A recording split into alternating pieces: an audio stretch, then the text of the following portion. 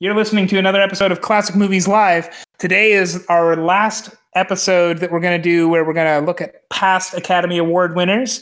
This one, we're going to look at... we started in 2010 with The King's Speech, and we're going to end in 2011 after a long, circuitous journey with The Artist. There is a spoiler warning right at the end. Just because we sort of give away a little bit of the ending, but like realistically, we're not actually spoiling anything. So you should be safe to watch this if you and not get spoiled. But if it is a concern for you, I do gush about this film very early and in a little bit of detail. So if you want to see The Artist and you haven't yet, go watch it real quick. It's pretty short. We'll wait and then come on back. So you're about to hear us talk about The Artist, but before that, you are going to hear the song. I believe the song is Peppy and George. Here it is.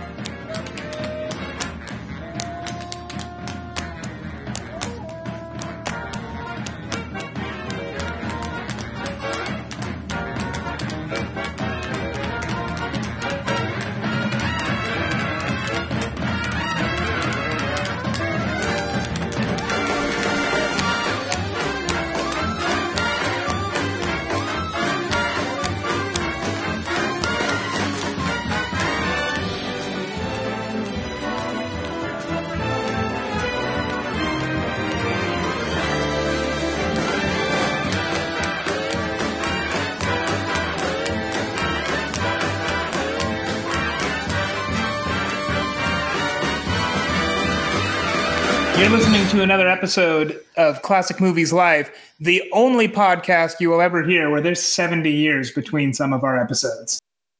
Last time, we talked about a movie that came out in 1941, but today we're going to talk about the 84th Academy Awards, which are 70 years later. This is 2011.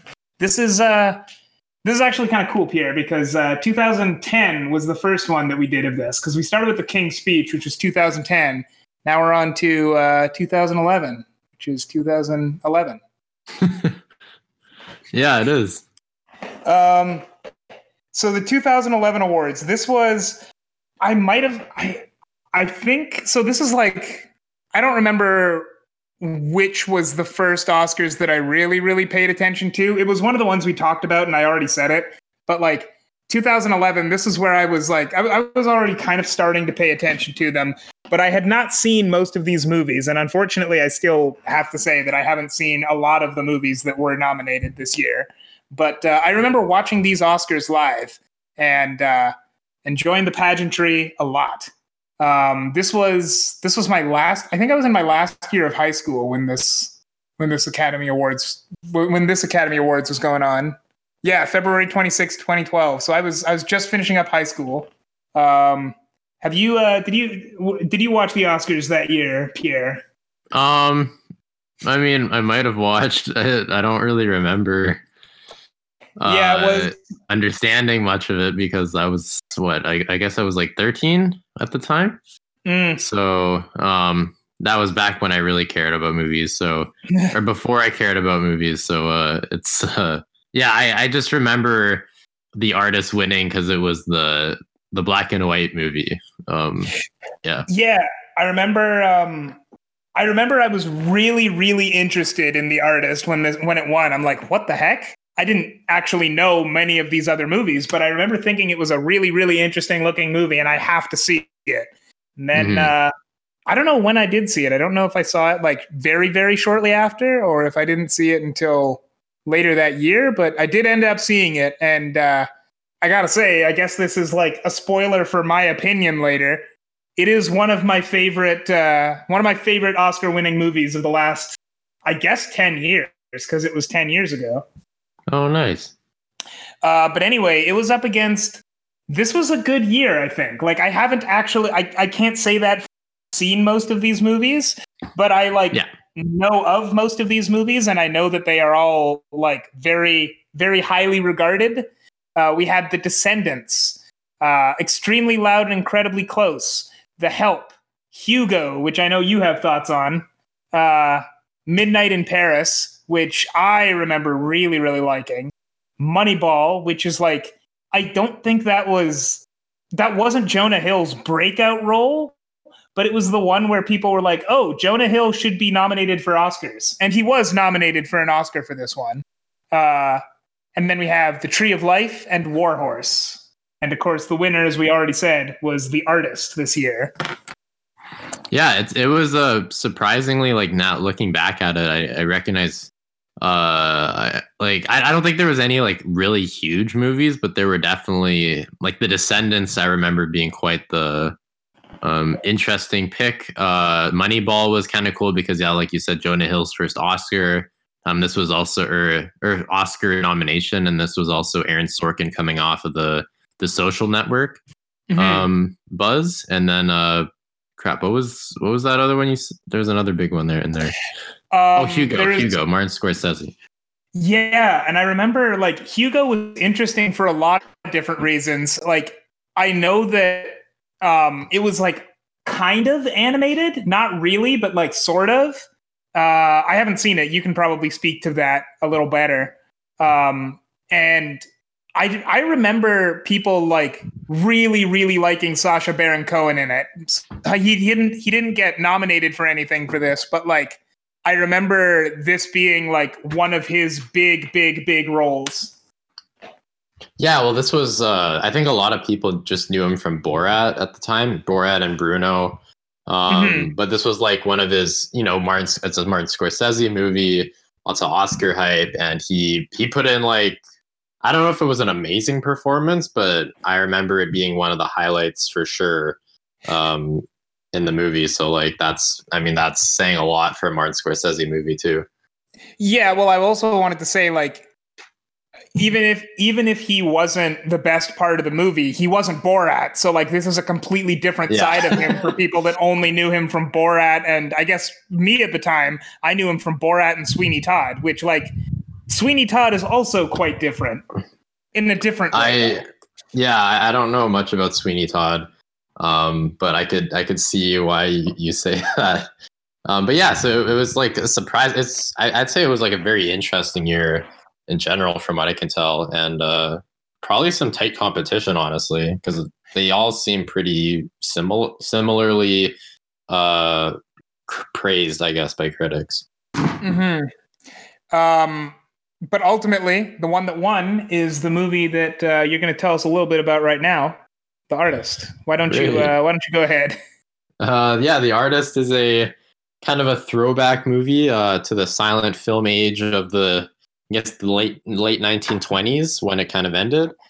We follow George Valentin, who is a silent film actor, and he's basically we enter his story when he's at the peak of his game, right before I guess talkies came out, and that technology came out, and he kind of at the start of the movie he kind of gives a chance to a young actress that I guess he meets by coincidence, and he gives her some advice, and then kind of like, I don't know, like lets her go, I guess, and then we kind of follow his path through I guess the world passing him by in terms of talking movies coming out, and he failed to adapt like a lot of artists or actors at the time. And meanwhile, he watches this girl that he kind of gave a helping hand to become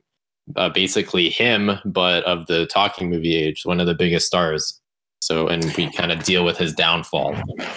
Mm-hmm. Well, it's interesting because like it's his downfall in parallel with her rise. Because like the girl that he meets, she starts as a dancer in silent pictures, and then she becomes a talkie star.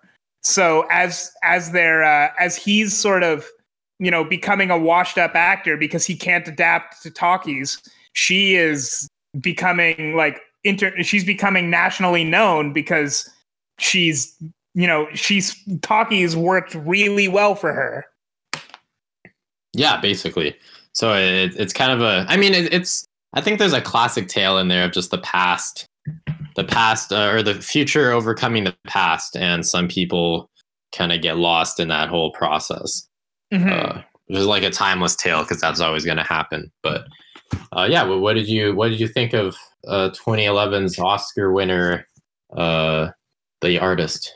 So I've already said that like this is one of my favorites of this is one of my favorite Oscar winners of the last 10 years. And like, I'm looking, normally when we do these episodes, we try to talk a little bit about everything that it won, which we will do here as well. And like, I have written down the order we're supposed to talk about it in, but this was nominated for a bunch of other things too, that I really want to talk about because even though it didn't win them, like Best Original Screenplay, I love this screenplay so much.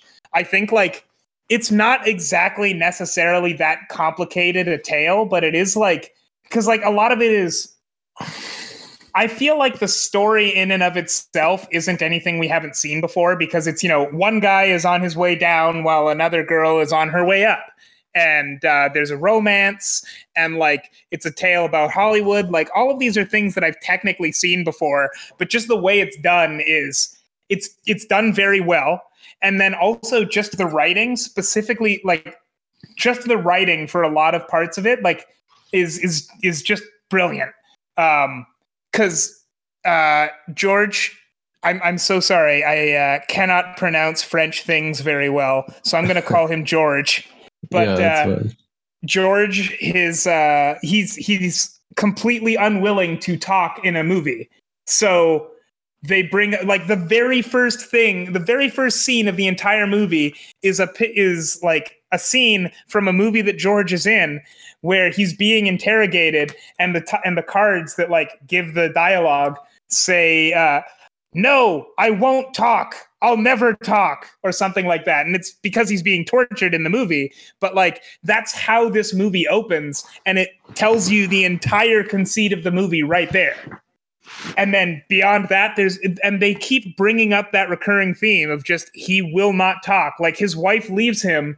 And the reason she eventually leaves him, the reason she gives is that he won't talk to her. Like he won't talk about his feelings, his problems, what they're going through.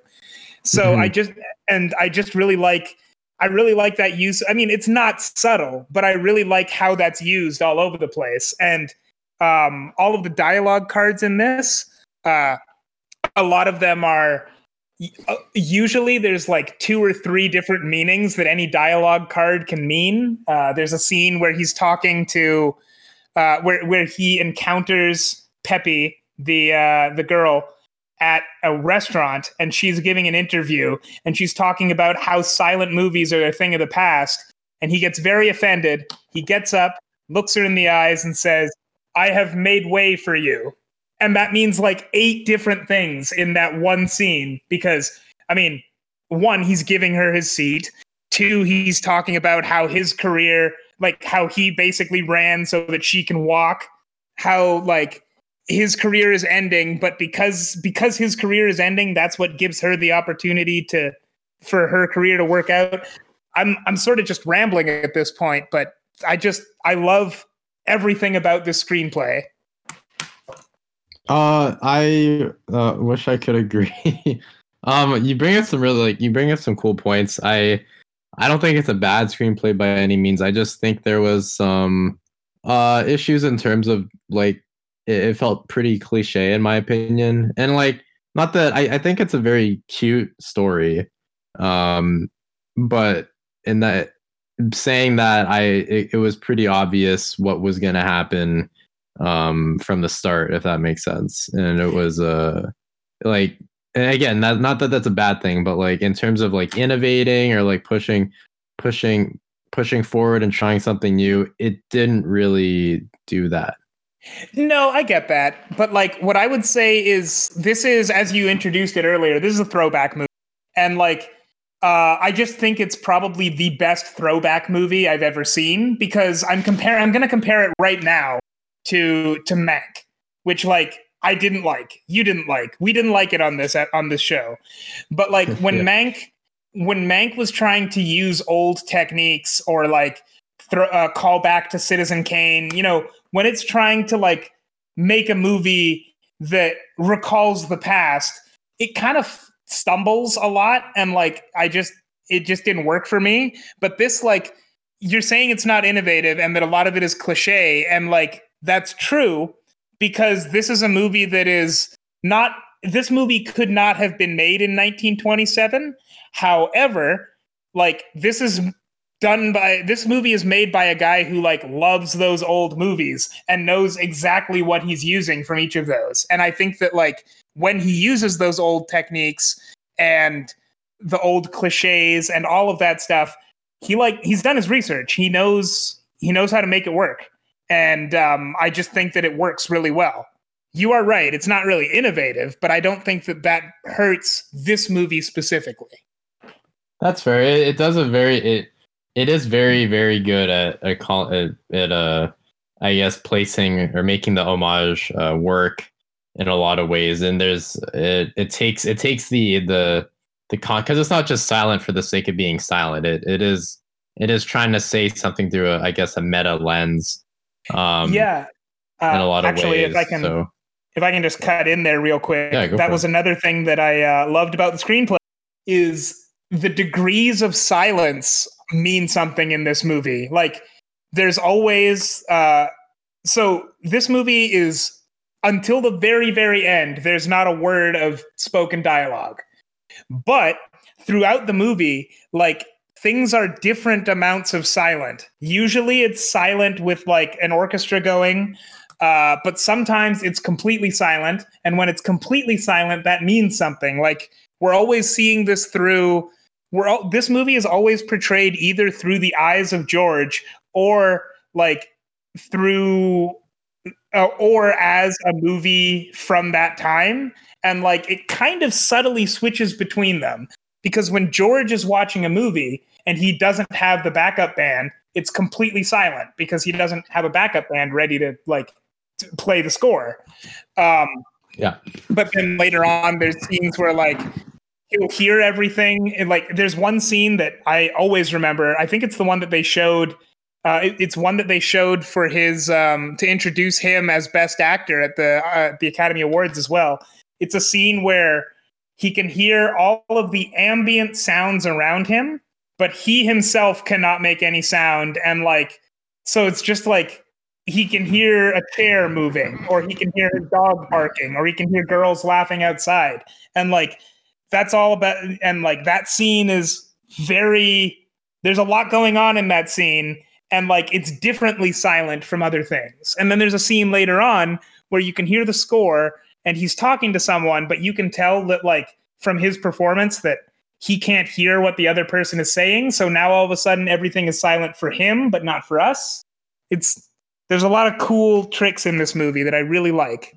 Yeah, I did like all those things. It gave the movie some purpose, I guess. I didn't think they were a little on the nose. There's a part of me that's kind of like the movie felt kind of pretentious in scenes like that a little bit. I didn't hate. I like the scenes though by themselves, but it did feel a little bit like that. Yeah, I get that. This is a movie for movie fans, and it knows that. And like, I think I have seen way more pretentious movies than this.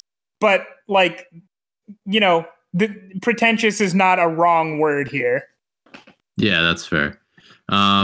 yeah, like in those flashback scenes too, there was some cool camera work where they'd used a lot more Dutch angles and I guess zoom ins and stuff. So there was some like a lot of homage. It wasn't just like, I think what Mank kind of just it was like they were half-assing it, if that makes sense. The homage. This was like they put a lot of thought into like how they wanted to film it, like with lots of steady shots, and then when they needed the camera work to mix up for like a more emotional scene, or like maybe when they were moving into the future, they would do longer takes and stuff like that.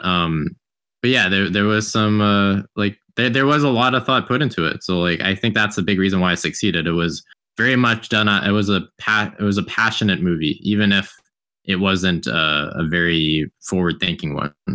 Mm-hmm. So yeah, lots of respect for that.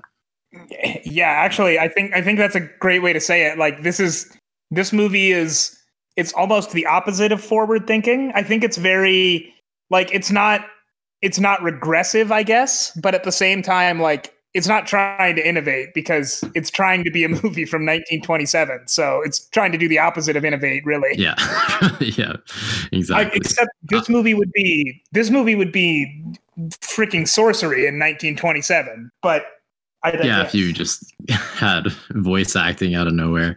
Yeah. But yeah, there was. I think I really do want to talk about what's his name, Jean Desjardins, I think. Yes. Who is the star? He plays George Valentin. He really, I think, helps make this movie work. He's very much like, I don't know how much experience he has with silent movies, but he really was able to carry the screen like a silent actor would. If that makes sense.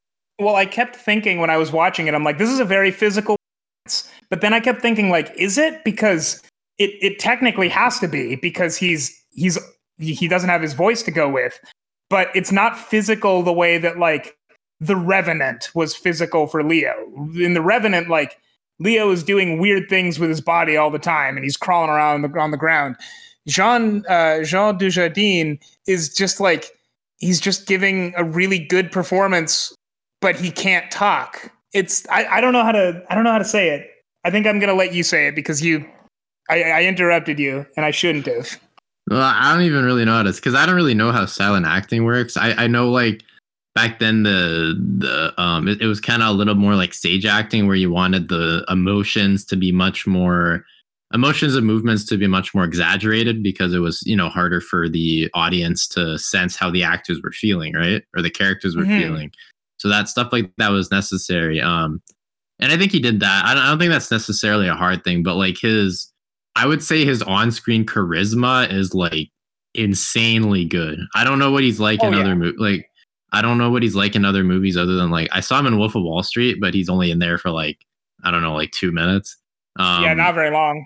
Yeah, but like this, he was magnetic. The way he smiled, the way he walked, the way he like, just kind of just acted in general. Like it was really, really good. And even his like, when he's smiling, like it's not even like, he had multiple smiles too, because he had his fake smile, he had his legitimate smile, he had his smile where he's kind of angry, or he has his sad smiles, and they all look the same, which is weird, but like he's able to pull them off each time in like a different tone. So I don't know, I really think he helped make this movie work so much, even if like because I don't think the character really necessarily had it wasn't a very complex character, right? But he added so much to that character that wasn't in the screenplay, in my opinion, and that really helped this movie. Yeah, I agree. I actually just noticed that it would be really interesting. This is potentially a tangent, or this is definitely a tangent, but it would be really interesting to look at some of the other things that Jean Dujardin has done, because he's worked with Michel Hazanavicius, I can't pronounce the director. That, but the director.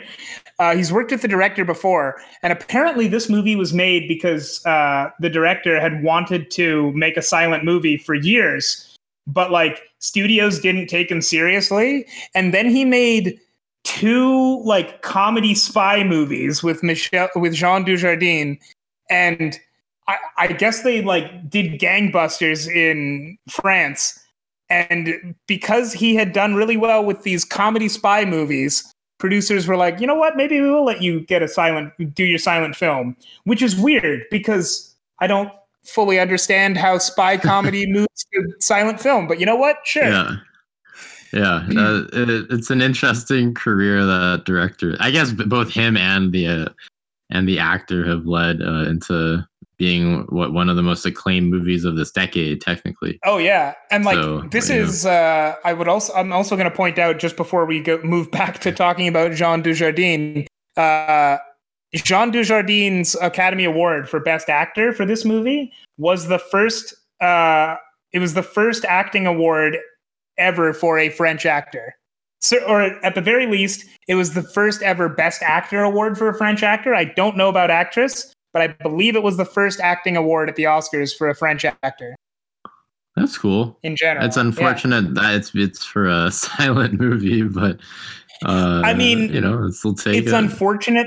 It's unfortunate that, to my knowledge, it's also the only one, and it's for a silent movie. Mm-hmm. But I don't think it's unfortunate that he got it for this movie because, like, no, I have to say again, I didn't see all the other movies that were nominated, but like, I can't imagine who could have been better in their movie than Jean Dujardin was in this movie. Yeah, I would say he definitely 100% deserved it. Mm-hmm. I don't know. I think it's very rare to actually have a performance that charismatic, especially for a silent film. So and I was gonna say, especially like now, you are any actor who goes into a silent film, like, they may be able to pull it off, but they're immediately crippling themselves by not being able to do things like deliver lines. Yeah. So it's, this can't have been there's nothing technically that special about his character as written, but like, this can't have been an easy character to play just because he only has half his tools, and he only has half his tools, and it's not on paper that interesting a character. So he has to bring almost everything to it. Yeah, and he really did. It worked out 100%. So yeah, lots of, great casting there. I don't think anyone else really, like, I'm happy the actress got directed, Berenice Bejo, for Pepe Miller. I don't necessarily think she brought anything really special, but like, I thought she had a solid performance. Yeah.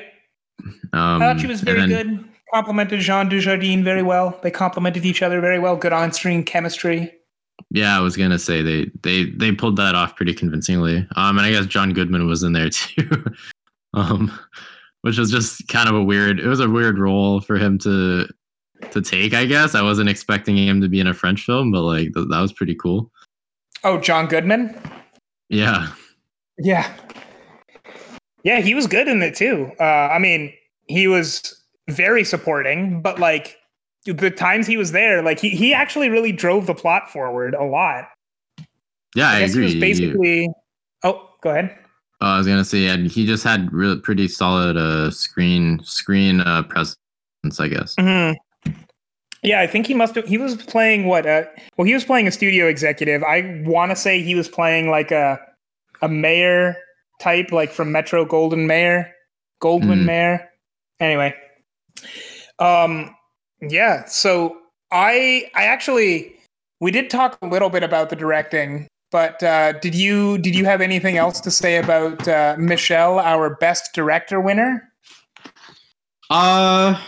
Again, like I guess just it showed he had a lot of passion for it. I don't necessarily think that this movie highlighted any specific skills that the director had, if that makes sense. Which is why I don't think like it's unfortunate, but it doesn't look like he's had much success since The Artist. At least Which not is over why, here. Maybe he's still doing well in France. not from what I looked at it. Like he did a couple movies since then. They weren't well reviewed. But I don't think. How do I say? This was very much like a work of passion. But like in terms of like the actual skills of directing, I don't necessarily think it was. I don't see much skill in this director. I thought the movie was well directed, but like it's because he was basically copying other people's styles. Does that make sense? Yeah. And there was no personality of his own that he really injected into the movie. Obviously, because that's kind of the point. But also, I can really understand why he never really went on to do anything that big, because I don't think he portrayed any true personal skills in directing. Well, I don't know if I would fully agree that he didn't inject any personality into it. I just think that the personality that he did inject into The Artist does not translate into really anything else. Because like as we just very briefly discussed, this was definitely a passion project for him. And like I think it has, the parts of himself that he put into this are why he made such a convincing old movie, right? Because he is a huge fan of movies from this time, so he did it very, very well. And like, where some other directors, and I hate to keep picking on him, but like David Fincher did not, his passion project of an old movie didn't work quite the same way, because he has a different personality that he injects better into other things, I guess.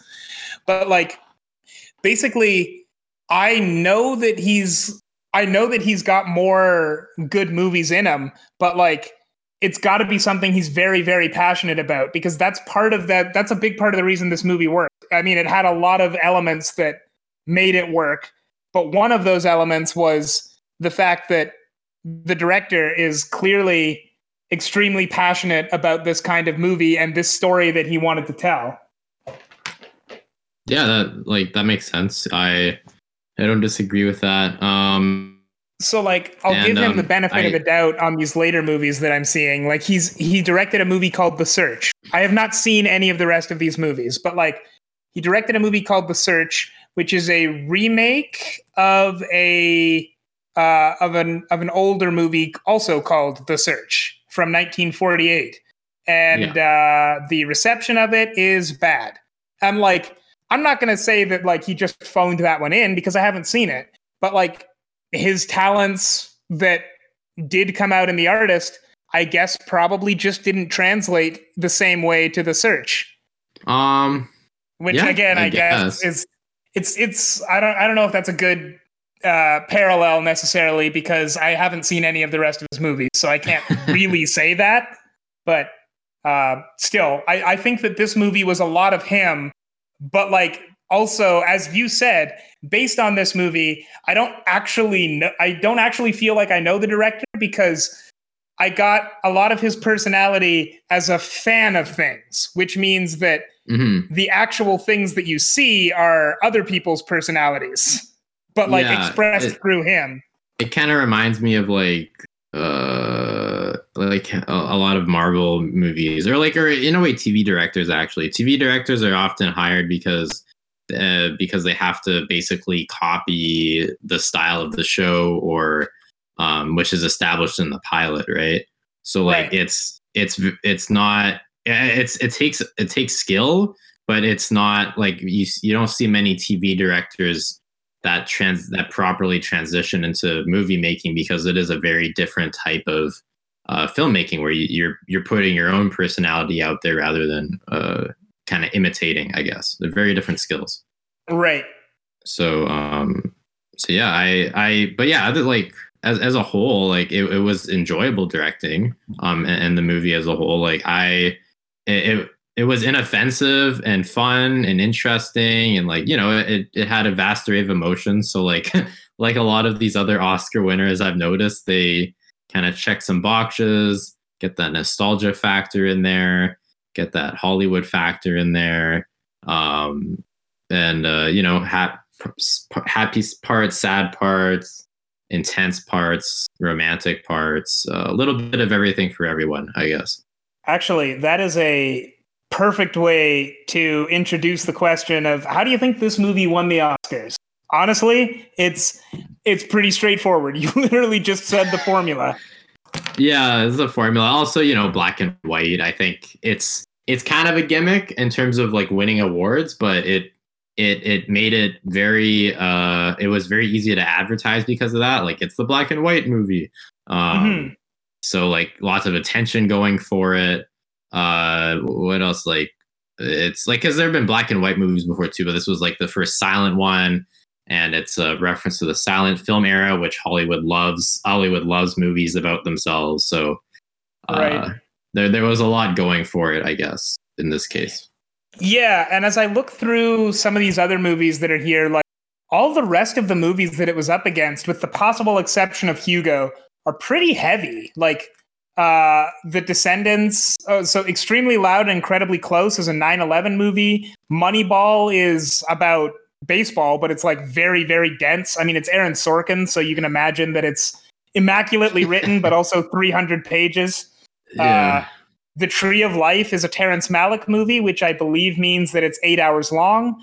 War Horse is about war. Like, these are all pretty heavy movies, which are also things that win Best Picture. But like, The Artist checks off the boxes that the Academy likes, or at least some boxes the Academy likes. And it's also like mostly pretty fun. I mean, it has some dark moments, but it's relatively short. It's easy to watch, and like, it's enjoyable. It has a happy ending too. Yeah, I was not expecting a happy ending, honestly. But I mean, okay, not the first. Because I've seen this before, so that's a lie. If I was maybe seeing this for the first time, I might have assumed that it would end poorly.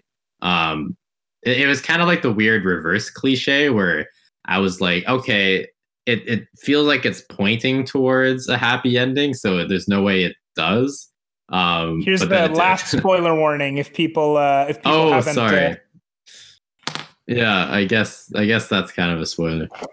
We didn't really say the ending though, so I don't know if it counts. Yeah. Oh, well, whatever. I mean, I feel like most people expect a happy ending anyways, to be honest. But yeah, it's a cute movie. Well, why do you have any other reasons you can think of? I honestly think, I think that's why it won Best Picture. When it comes to actor, I we already gushed about Jean Dujardin in this. Like, I guess I've probably seen better performances, but like, it's really just such a good performance. He does it. It's such a good performance, and it's almost handicapped. Like, I don't know. I've seen clips of Brad Pitt in Moneyball, and he's good. He's not Jean Dujardin in The Artist good, though. So, yeah, that's fair. I can agree with that. And the soundtrack definitely carried the movie in a lot of ways as well. Oh, yeah. We didn't even... Here I was saying we need to talk about that at length, and I completely forgot it. Yeah, I was kind of surprised. I don't think we need to say too much on it, but like the soundtrack, I think we actually brought up a lot of the soundtrack and other things, or at least like a lot of what I would have wanted to say about the soundtrack. This movie is very much, it's not carried necessarily, but like it's pretty close. This movie relies extremely heavily on the soundtrack since there's no dialogue. Yeah, basically. It's it's kind of par for the course for a silent film, but I mean, like, I either way, I definitely say there is a lot to be said that the score did a lot. There's so much for like the pacing and like kind of getting the characters' moods across, because again, like, they can't speak how they're feeling, so the music does that for us. And then also the kind of like, I love how they kind of sync it with the movement sometimes and stuff. That's kind of a silent movie trope, but like I can't complain because it's always really fun to watch how silent movies play with music. So like, I think a lot of times when I'm seeing things that are up for Best Picture, like as you sort of alluded to earlier, I'm looking for innovate in some way. Really cool, bold choices. And this movie doesn't, I mean, we've said this a bunch of times now, but like this movie doesn't innovate, but everything that it does extremely well. The score is more or less technically par for the course for silent movies, but it's done like everything that a score has to do for a silent movie, it does basically perfectly. The acting is like, the character's not that special, but the acting is just done so well. The directing is like, again, not exactly innovative, but every technique he uses, he's mastered. So this is just like an incredibly well-made film in all of the respects that like that apply, I guess. Yeah. I just think for me, I might have liked this more like last year, but the thing is, have you seen Sunset Boulevard before? I've not. It does, that's another movie that tackles the topic of kind of the transition of Hollywood between talkies and or silent movies and talkies, right? And it's this is a film from the 50s, so like obviously it's black and white and stuff, but like the way they do it is so much better because it's not like, this is very on the nose, like, oh, famous actor becomes non-famous because he didn't adapt, and then he love saves him in the end or something like that, right? Not much commentary on the actual industry, but Sunset Boulevard was like just way better on so many levels, and it's like, what, 60 years older than this movie, but to me feels way more like innovative and forward thinking, and like I guess prevalent to even today, because it takes a much harder look at like how the film industry kind of ditched all the silent movie actors and what that kind of did to their psyche and the consequences of their fame. So okay. I don't know if people like this movie, I would definitely recommend Sunset Boulevard as well, I guess. If you're looking at like a more mature taste of like, or a lens of what that period of life was like. I think that I should let you know here, Pierre, and I could let you know off air, but I might as well do it during the episode. Just as a little teaser. Once the Oscars have come and gone, I have been working on a list of movies that I really want to talk about on this show at some point. You should also do that, and then we'll combine our lists, and then that'll give us stuff to talk about for the summer. I like the sound of that. Sure. Yeah, I guess, I don't know, that's The Artist. I don't have much else to say, I guess. Okay, I'll say a couple things. I want to list off. I always forget because there's like these little things that I do like in the movies that I noticed, but I never say them because they're really big. I want to list them out really quickly. I love the dog. The dog was so cute. Oh, yeah. I loved, I guess I already said, I loved John Goodman. I loved the sounds. I know this sounds weird, but the sounds in that dream sequence were so ASMR-y, I guess. Well, in that dream sequence, what I really liked is like, it's never big sounds or music or anything. Like a chair moving, or, you know, he puts down something and it hits the table and you get like so it's like just these tiny little sounds. And yeah, excellent choice of sounds. Yeah, the sound, I guess, design there was really, really good. And that whole scene, like they somehow made very normal sounds basically become a nightmare sequence. And I just thought that was really cool. What else? I thought their chemistry was really good. I think it's a sweet story. And I love the driver. I don't know if you noticed, but that driver is a bro, man. I love that guy the whole time. Who was that guy? I remember James Cromwell. That was the guy. He looks familiar. I don't know where. Yeah, I've heard of James Cromwell. I don't know what movies I've seen him in before. I know I've seen him in a lot. I just can't think of them all. Yeah, right. But yeah, he was. I don't know. He was a bro the whole time. I really like that character. Also that movie that he filmed as a director, George Valentin. Oh, yeah. I really want to watch that movie. It looks so whack. But I guess those are Sorry, go ahead. Finish. Oh, I said it. I was just gonna say it looks. Honestly, that movie looks kind of dumb, but like dumb in a funny way. Yeah. Yeah, those are my little, I guess, highlights of the movie that I enjoyed. Well, heck yeah. All right. That was The Artist. What would you give it? For me, this is at least a strong 8. I don't want to put it any higher than that right now. Literally just rewatched it, so it's still fresh in my mind. But the lowest I would ever give it is a strong 8. That's fair. I think I do a 7.5. Okay. I think I would agree putting it at 8. Or an 8.5. It was just it felt a little slow. I think there were some scenes they could have cut out. Maybe put it at an hour and a half because again, I kind of knew where the plot was going. Sorry, it is an hour and a half.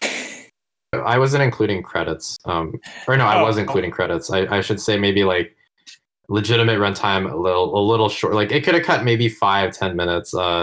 Because once he's like his career is ending and he's kind of like going through the self-pity phase, I feel like it could have been shorter because we all knew what was going to happen anyways. Right. But yeah, it's a fun, solid movie. 7.5. All right.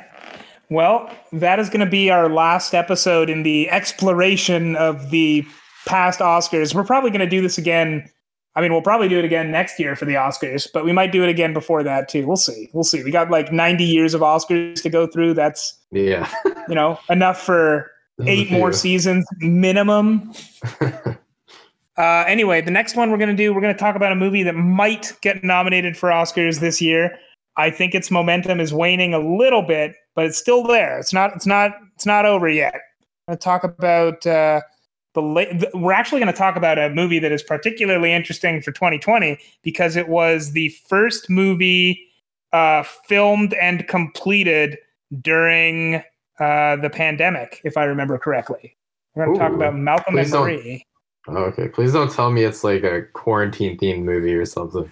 It is not quarantine themed, but like it is bizarre how many movies and TV shows even were made during the pandemic that are quarantine themed. Yeah, it's I hate that idea. It's so cringy in my opinion. I'm going to be honest. I think that if there weren't any, I would be even more confused.